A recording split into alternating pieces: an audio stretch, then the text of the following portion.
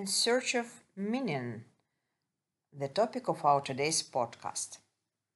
In 1938, the famous Harvard longitudinal study on the development of adults began, consisting in observing them throughout their conscious lives. It continues to this day. There were more than 700 people in this experiment. Someone was a graduate of this Harvard, someone was an ordinary person, while others were from troubled areas of Boston. They were interviewed by psychologists throughout their lives, found out what was going on with them.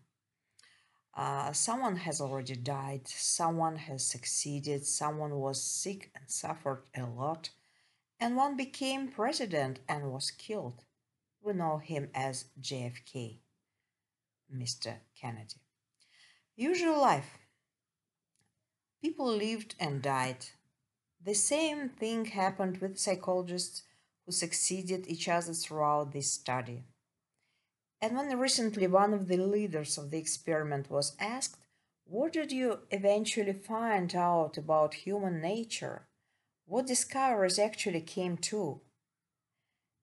And George Williams, the Harvard University psychiatrist, the penultimate study leader, said, "The only thing that really matters in life is relationships with other people." It would seem strange that such a simple conclusion required years of research, the work of a cohort of psychologists, subjects, money in the end.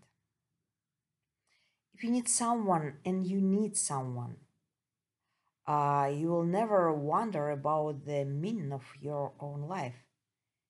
It just won't occur to you. But if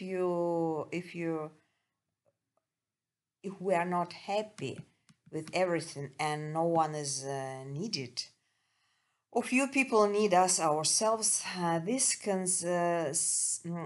sinister question, why is everything, immediately comes up.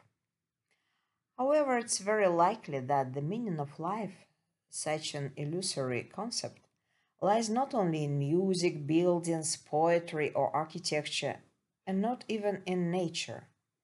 It is namely in other people, in the communication with them. And this is what is important to understand for yourself, your brain, and life is in general. I was Anna Nagy with you and our project, Your Life Assistant. Till we meet again, dear friends.